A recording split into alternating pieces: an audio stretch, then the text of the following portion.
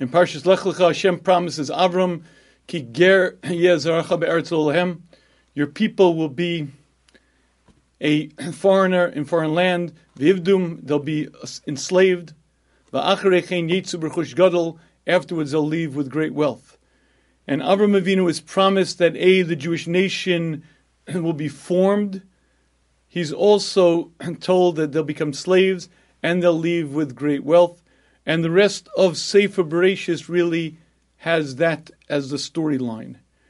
And really, the story of the Jewish peoples going down to Mitzrayim begins with a pasuk, Vayeshev Yaakov Beretz Meguri Aviv.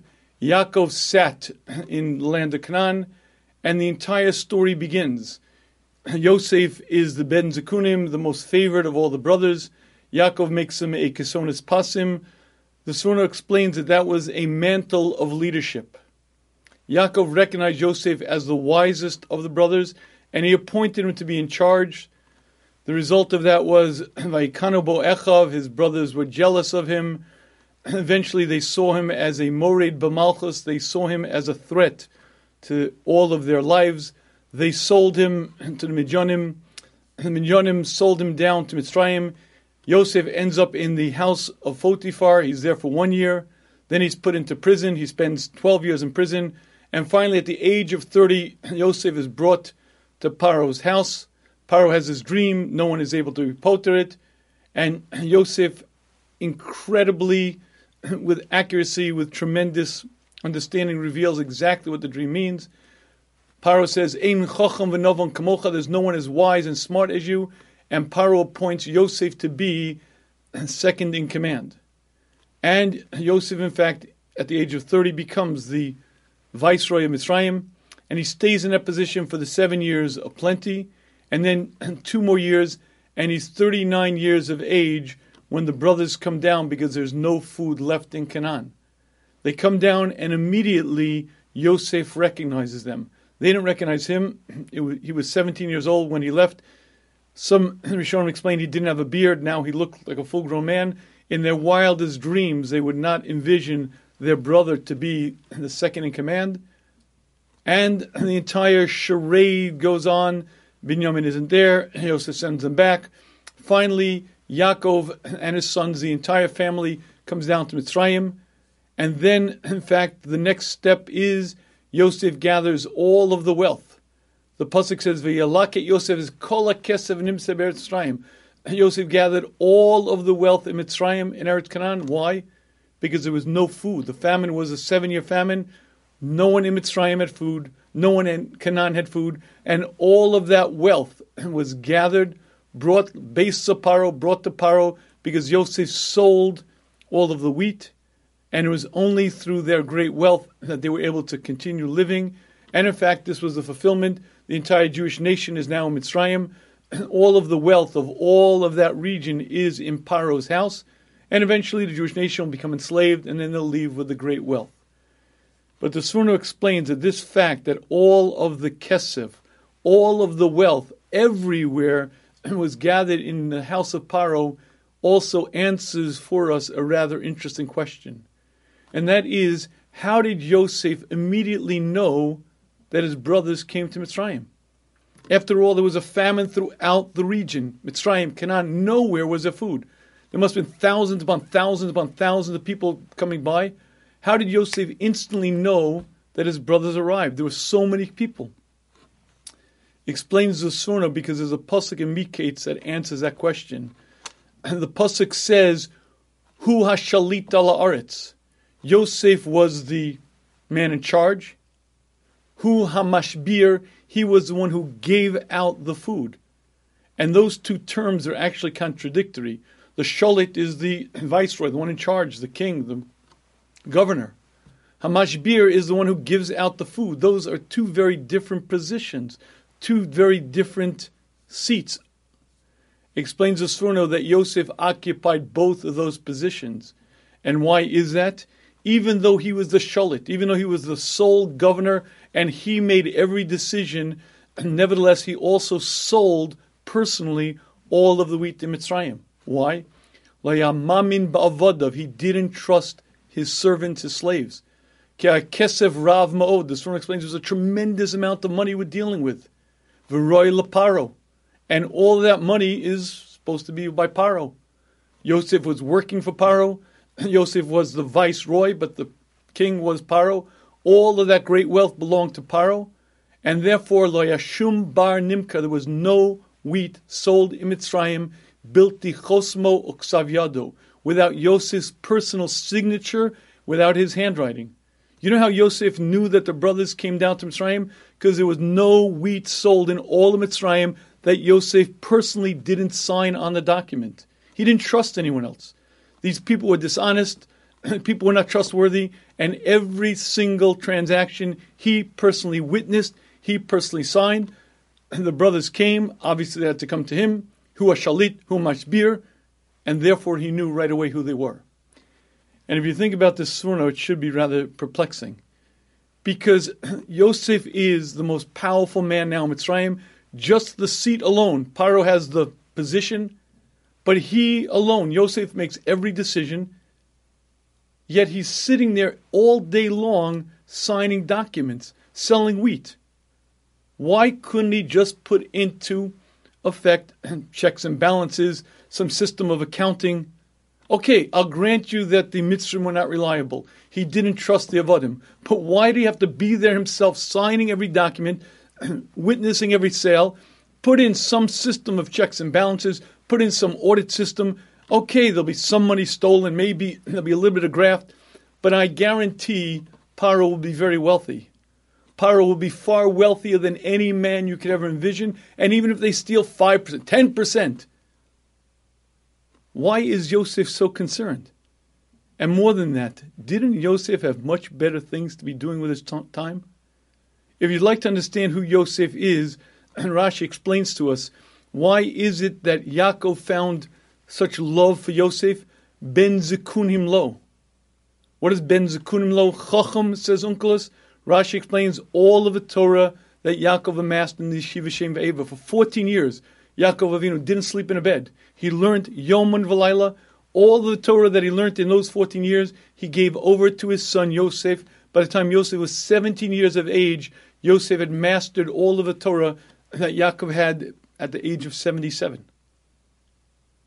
So here's a man who's clearly a Dovek Bashem. Here's a man who could be spending his time learning, davening, doing many things, and even more than that. The Torah explains it really isn't appropriate.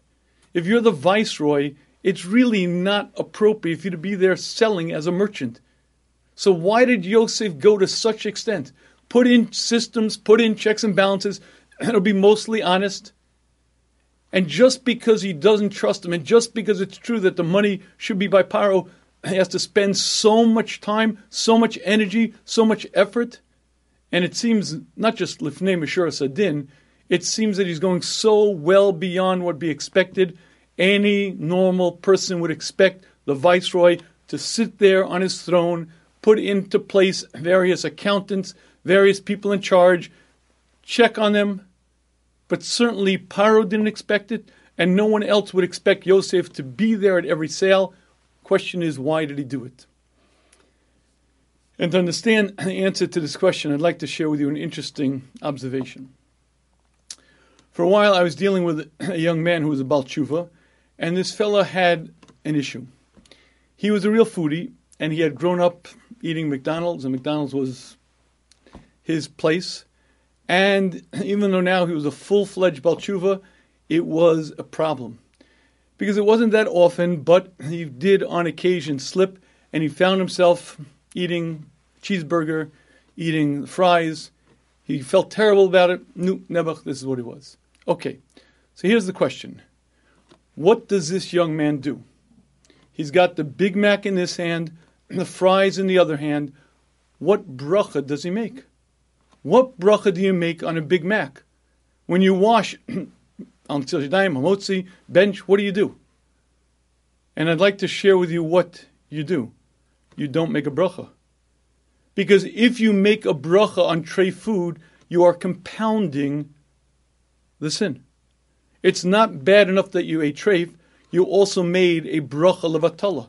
You used Hashem's name in vain, and if you think you're going to consecrate it, or make a bracha and make it better. It doesn't make it better, it makes it worse. It compounds the sin because it's a halach in Shulchan Aruch that tray food you do not make a bracha on. Ein zeh mevorach. This is not blessing and menaitz. It's disgusting. And if it comes out, you're in that situation, you eat the food, but you do not make a bracha. And it's interesting to note that the Mesil Sharm explains that this is not the only time when you don't make a bracha. He explains, what if the food is stolen? What if the food doesn't belong to you and you make a bracha? Not only have you stolen food, you also made a bracha levatala. And he uses the very same expression. It's from a Gemara in Baba Kama. Ein zeh mevorach el menaitz. If you make a bracha on stolen food, it's not a blessing, it's disgusting. You made a bracha levatala. And the Mesil Sharm goes on to explain that this concept you'll see over and over. Ein HaKadosh Baruch Hu chafetz ela emuna. What Hashem wants is integrity, honesty. And if you're going to make a blessing on something that's stolen, it's like making a bracha on something that's treif, and it's terrible. And then he brings a few examples. He says, you look in the Gemara in Shabbos, a day worker, a man who would work, and in those days there was no union, no breaks. When you worked for someone for the day, you were paid for a day's labor, and the expectation was you would work the whole day. And the Gemara explains that therefore you're patur from reading Kriya Shema, you're patur from davening, because you're on someone else's clock. You're on someone else's time. You have no right to do it. Ein HaKadosh Baruch Hu chafetz el emuna. All that Hashem wants is honesty, is truth. And therefore he explains that is considered geneva, it's gezel, it's stealing. And he brings down a fascinating Gemara. And Gemara in Tainis talks about Abba Chilkiah. Now Abba Chilkiah was the grandson of Chuni Amagil, and he was known as the rainmaker. The rainmaker means that whenever there was a drought, whenever there was real issues, the Chachamim sent to Abba Chilkiah, please daven, please ask Hashem to intercede. And it wasn't that rare. On a regular basis, apparently, he was the rainmaker. Now keep in mind, this was an agricultural society, and rain spelt life or death. And Abba Chilkiah was known as the man. The Chachamim, anytime they needed rain, they would send contingencies to him, asking him to daven. He would daven, and it would rain. And the Gemara tells us that, in fact, one such situation happened. And they sent a group of Chachamim, they sent a group of rabbis to Abba Chilkiah to ask him for it to rain. They got to his house, empty, he wasn't there. They started asking, where is he, where is he? And they found that he was in the field. He was working. He was working as a day worker, and they greeted him, and he didn't say a word. He didn't look up. He didn't move his eye. He remained exactly at the field doing what he was doing. The Chachamim left. Later that day, Abba Chilkiah comes home, and he says to his wife, I know why the Chachamim came. They came because they wanted me to daven for it to rain. Let you and I go up to the roof, let's daven, and hopefully we won't have to be credited with this. The Gemara says that's what they did. They both went up to daven, and rain clouds began forming on her side of the roof. It began raining. He comes down into his house, and the Chachamim come in to meet him. And he says to him, Anu gentleman, what can I do for you? They say, we are sent by the Chachamim to ask you to make it rain. Abba Chilkiah says, Baruch Hashem, you don't need me to daven because look, it's raining. You don't even need me. It's raining already. At which point the Chachamim say, we understand that it's raining because of you. We get that. But we have one question. Why is it that when we went out to the field earlier in the day and we called out to you, you didn't answer back? You didn't even say hello? Answers Abba Chilkiah, I am a day worker. My hours are being paid for, and it's inappropriate for me to stop. And in fact, the Gemara calls him Poel Tzedek, an honest worker. Explains Mesil Sharm, that is what's expected. Now, obviously, our times are different, and there are times called lunch breaks and expectations, but certainly in those days, when you worked the day for a man, your entire day was considered given to him, And if you took off time, it was taking off time from the boss. And Abba Chilkiah didn't dare even say shalom back. He didn't want to stop because he felt it was Geneva. And apparently that's the right way to act. And if you think about that Gemara, it's rather profound. Because we're dealing with a tzaddik. And we're dealing with a man who's incredibly careful about not being rude and about other people's honor. But nevertheless, I'm a day worker. My day is given over to my boss. I cannot stop. It's inappropriate. It's not right. And I can't do it.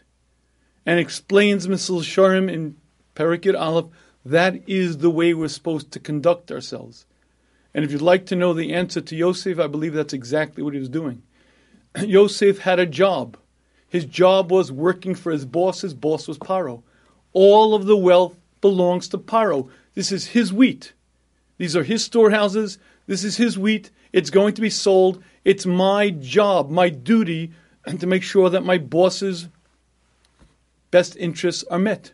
I can't trust the avodim. I can't trust people there. Yosef, there are plenty of people you could put in order. A little bit of... No. My responsibility is the best interest of my boss. That's my duty. And Yosef sat there signing every single contract at every single sale of wheat because he felt that was his duty, that's his responsibility, and that's what an honest person does. And it's an astonishing illustration because Yosef HaTzadik had many, many other things to do with his time. Yosef HaTzadik would have been well understood not to do it. In fact, it was inappropriate, as the Torah explains. It wasn't the thing a shalit, a ruler, should do, maybe even an embarrassment to the monarchy. Nevertheless, this is my responsibility, and this is my job. I have to make sure that all of the money that's supposed to get to my boss gets to my boss. Now keep in mind that Paro was not exactly a tzaddik. And Paro would not have complained to Yosef. Yosef made Paro the wealthiest man who had lived in generations. Everything that Paro became was owed to Yosef and had a little graft, a little bit been stolen, a little bit...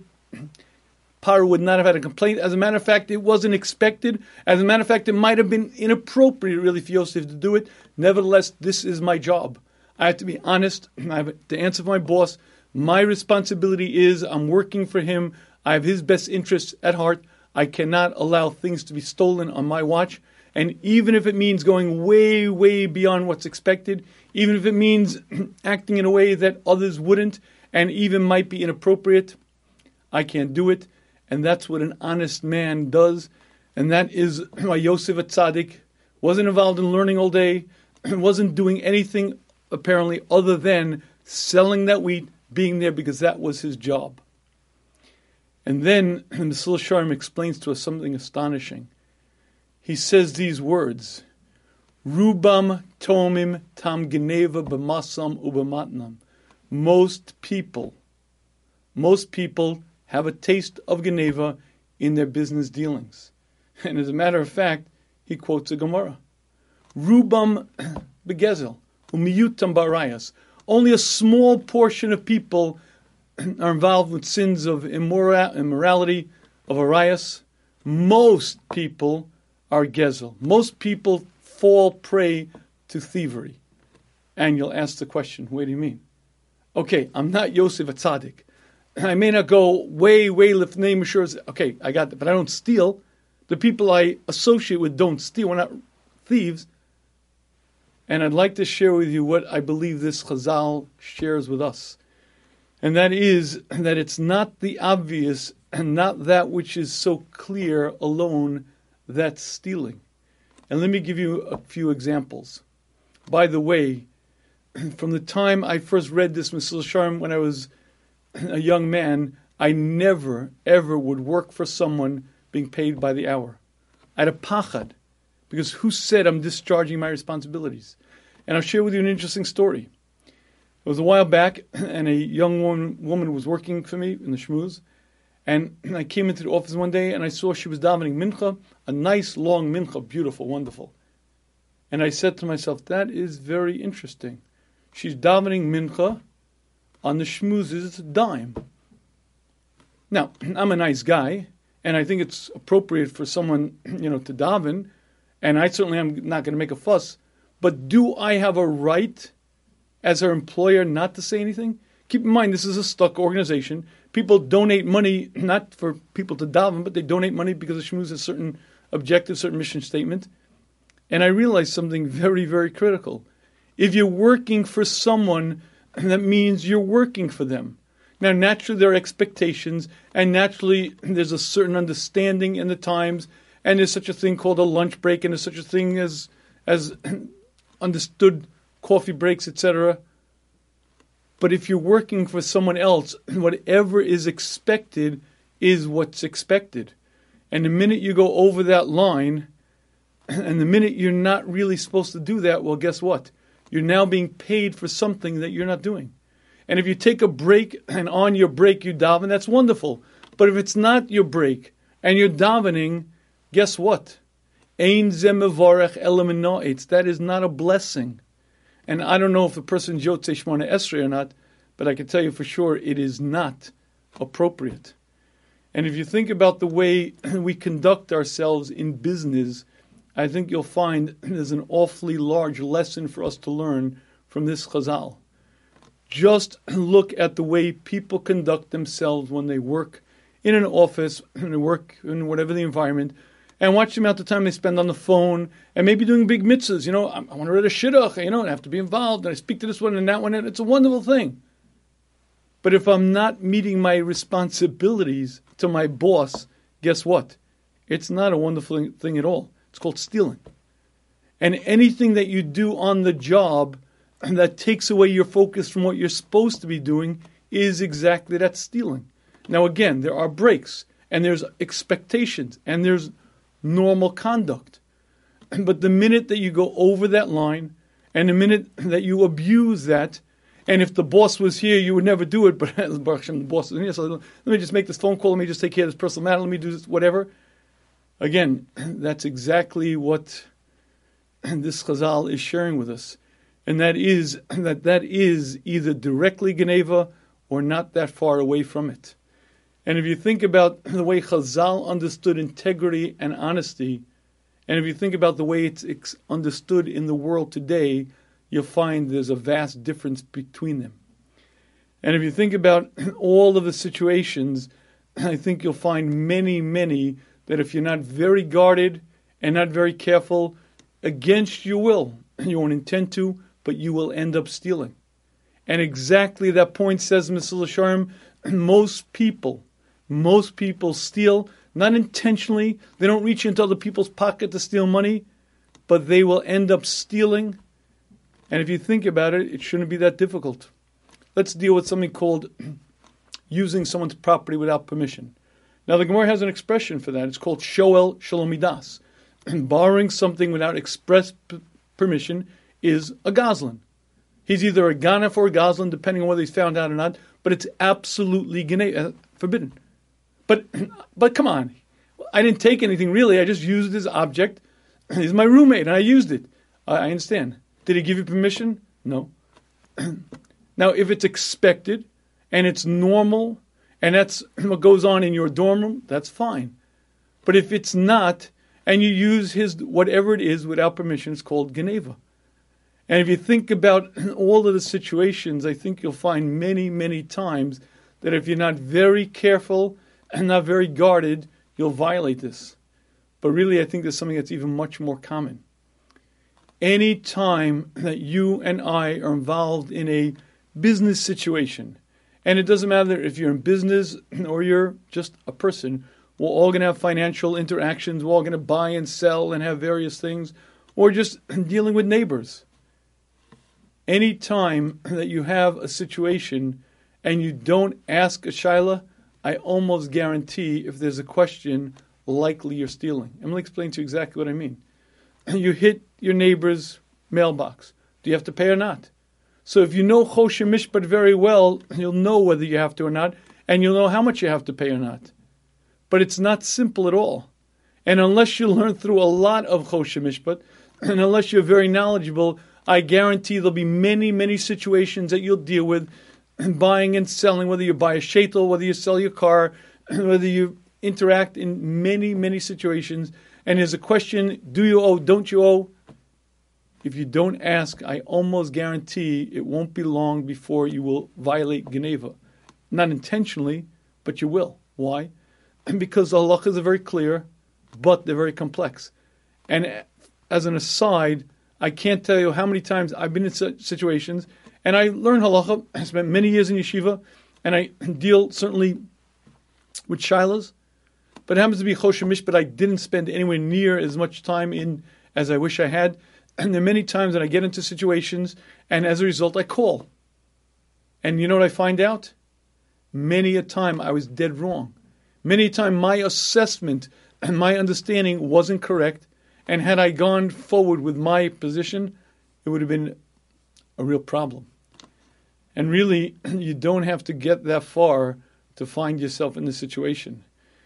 In the United States of America today, it's a beautiful land we live in. But one of the fallacies of Western society is everyone lies. You don't have to go very far at all to see that politicians lie and lawyers lie and salesmen lie and everyone lies. Almost every ad that you'll see on TV, every ad that you'll see in a magazine, any ad you'll see is malei sheker. As an example, many years ago when they were building one of the first buildings in Lakewood for the yeshiva, they showed Rav Aaron a sketch. And the sketch was something that they were going to send out to people to raise money. And in front of the beautiful new Beis Medrash were trees. And Rav Aaron asked them, please take away the trees. What's wrong with the trees? They're not there. And that's sheker. But what's wrong? It's not emes. And if you understand that any little deviation from the truth that shades the situation, that changes it, is a sheker, you'll quickly see that Chazal demand from us a whole different level of integrity. Rabbi Salanta says is one definition of emes, that which you, in your heart you know to be true. And if your words that you speak don't match what's in your heart, that's called sheker. And if you deviate slightly and you don't tell the truth, the whole truth, and nothing but the truth, and as a result of it someone buys or sells or whatever it is, well, guess what? I'm sorry to tell you that is not exactly what the Torah wants. More than that, it might be Geneva, it might be out and out stealing. And if you're in the business world, it's something you have to be incredibly conscious of, incredibly aware of. And if you're a human being, you have to be incredibly aware of it, because we're all salesmen. We're all dealing with people, we're all dealing with situations. And when you see the level of integrity that's expected, but more than that, when you see the way Chazal define what Geneva is, it's a very eye-opening concept. I think Yosef is the primary example. Clearly, he went way, way lifnei Mishur Sedin, but what he was doing was exactly what the Sforno explains. This money is appropriate for Paro. Yosef was the shalit. He was the governor. He was the ruler. He didn't have to sign every contract. Nevertheless, he didn't trust the Avodim, and because of that, he said, I will be there. And through that, obviously, the entire Shalshelis came about. He recognized the brothers right away. He brought them down, and the rest is history. But the point is, he didn't allow wheat to be sold in Mitzrayim without his overseeing it, because that was his job. When I'm working for someone, my responsibility is the best interest of my boss, and that's what an honest person does. That's what the Torah demands, and anything else other than that is a deviation from honesty. Not every situation will be out and out Geneva. Many will be.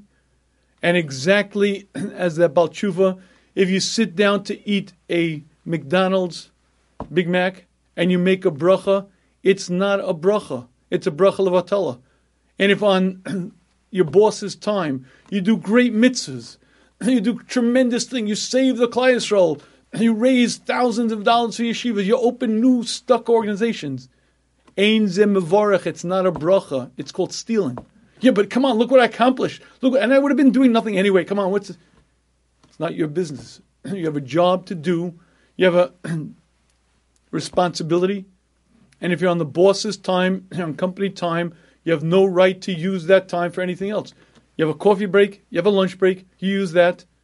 But if you're going to do great mitzvahs, you're going to do great chesed, come on, I'm such a nice guy and I don't feel right, not helping, you do that on your time. But if you're going to do that via stealing, if you're going to do that via taking something that's not yours, ein ze mevarach, it's not a blessing. It's menoit, it's disgusting. And it says in Mesilas Yesharim, it's akin to taking a stolen object and using it for mitzvah. It's a lulav. What a holy lulav, but it's stolen. And a lulav, a gezel, guess what? It's a mitzvah b'avera, and it doesn't work. And it's something to be aware of, something to understand. When we see people as honest as Yosef, that's a lesson. When you read about an Abba Chilkiah, a man who wouldn't even say shalom, believe me, he wouldn't have stopped work much. He wouldn't have interrupted the flow, but nevertheless, it would have stopped, it would have taken away. I can't do that. My day is sold. This is my obligation. And again, even though in our world that's not our reality, but it certainly is my obligation to put forth my best effort, because that's what honesty demands. That's what's expected of me. If I'm a worker, if I'm a person, if I put my word to a contract, I'm obligated to keep that, even if it's not convenient, and even if it's not good for me. I gave my word, I said I would, and that's the expectation that I fulfill it. And I really want to close with one observation. You see, as great as Yosef HaTzadik was, he's not the only exemplary person in Tanakh. You listen to Yaakov Avinu. Yaakov Avinu went to work for Lavan. And he worked for Lavan for 20 years. But you have to recognize something. He worked for a man who he knew to be a Ramai, a devious trickster, and he knew that this man was not looking out for his best interests. And at the end of 20 years of work, he says to his wives, Vatene yedatem, you know, ki b'kochochi avadati asavichem, with all of my strength, with all of my energy, I worked for your father. The first 7 years, he worked for Rachel. And he describes it, B'yom achalani chorev, during the day I was consumed by heat. At night, the frost, the freezing cold, I barely slept during those years. And the entire time, Lavan mocked me. Lavan did everything he could to fool me. And in fact, the next 7 years that he worked, Yaakov was not supposed to work. He worked 7 years for Rachel. He marries Rachel. Lo and behold, in the morning, he Leah. It wasn't Rachel. He got duped. And he worked another 7 years. 7 more years of his life was worked for something that he didn't want. He didn't want to marry Leah, didn't agree Leah, Lavan tricked him, and he worked another 7 years. But listen to what the pasuk says. Vayavod imo od sheva shanim acherus. Yaakov worked another 7 years. But Rashi, by the Lashon, what do you mean acherus? Owed another 7 years acherus. Other ones, what does other means? Says Rashi, that's the Medrash, Marishonas be'emuna, just like the first 7 years were completely with integrity, with complete honesty, af achronas be'emuna, so too the last 7 years were with tremendous integrity, af al pishem beramos ba'alav, even though Lavan tricked him. Even though the last 7 years he wasn't supposed to work, the same integrity, the same honesty, he worked the same way. And if you like an illustration of what morality means, that is Yaakov Avinu. You see, my morality isn't dictated by whether you're a nice guy to me, whether you smile at me. My morality is dictated by Das Torah. My morality is dictated by the Choshen Mishpat. And Yaakov Avinu slept in the fields, barely sleeping at night, consumed with this tremendous drive. I have to love him. I have his benefit in mind. He didn't bring a single miscarried sheep the entire 20 years. Not a single sheep was killed that Yaakov didn't personally replace. Lavan went from being a regular person to one of the wealthiest people in that region because Yaakov put in such effort, such tremendous hislavos, even though he was duped, and even though the last second 7 years were not something that Yaakov wanted to do. He was tricked into it, but worked with the same integrity, the same honesty, and this understanding that the way I act is conducted by the way Hashem wants me to act. There's a Shulchan Aruch, there's a Choshen Mishpat, not based on what's popular, not based on what's people like, and not even based on whether I like this person or not. there's a halacha, there's a shulchan aruch, and when you read stories like Yosef, read about Abba Chilkiah, and you read about Yaakov Avinu, you see integrity, you see honesty, you see what the Torah expects from a person to be incredibly, impeccably honest, keeping one's word, and keeping one's responsibility to the job.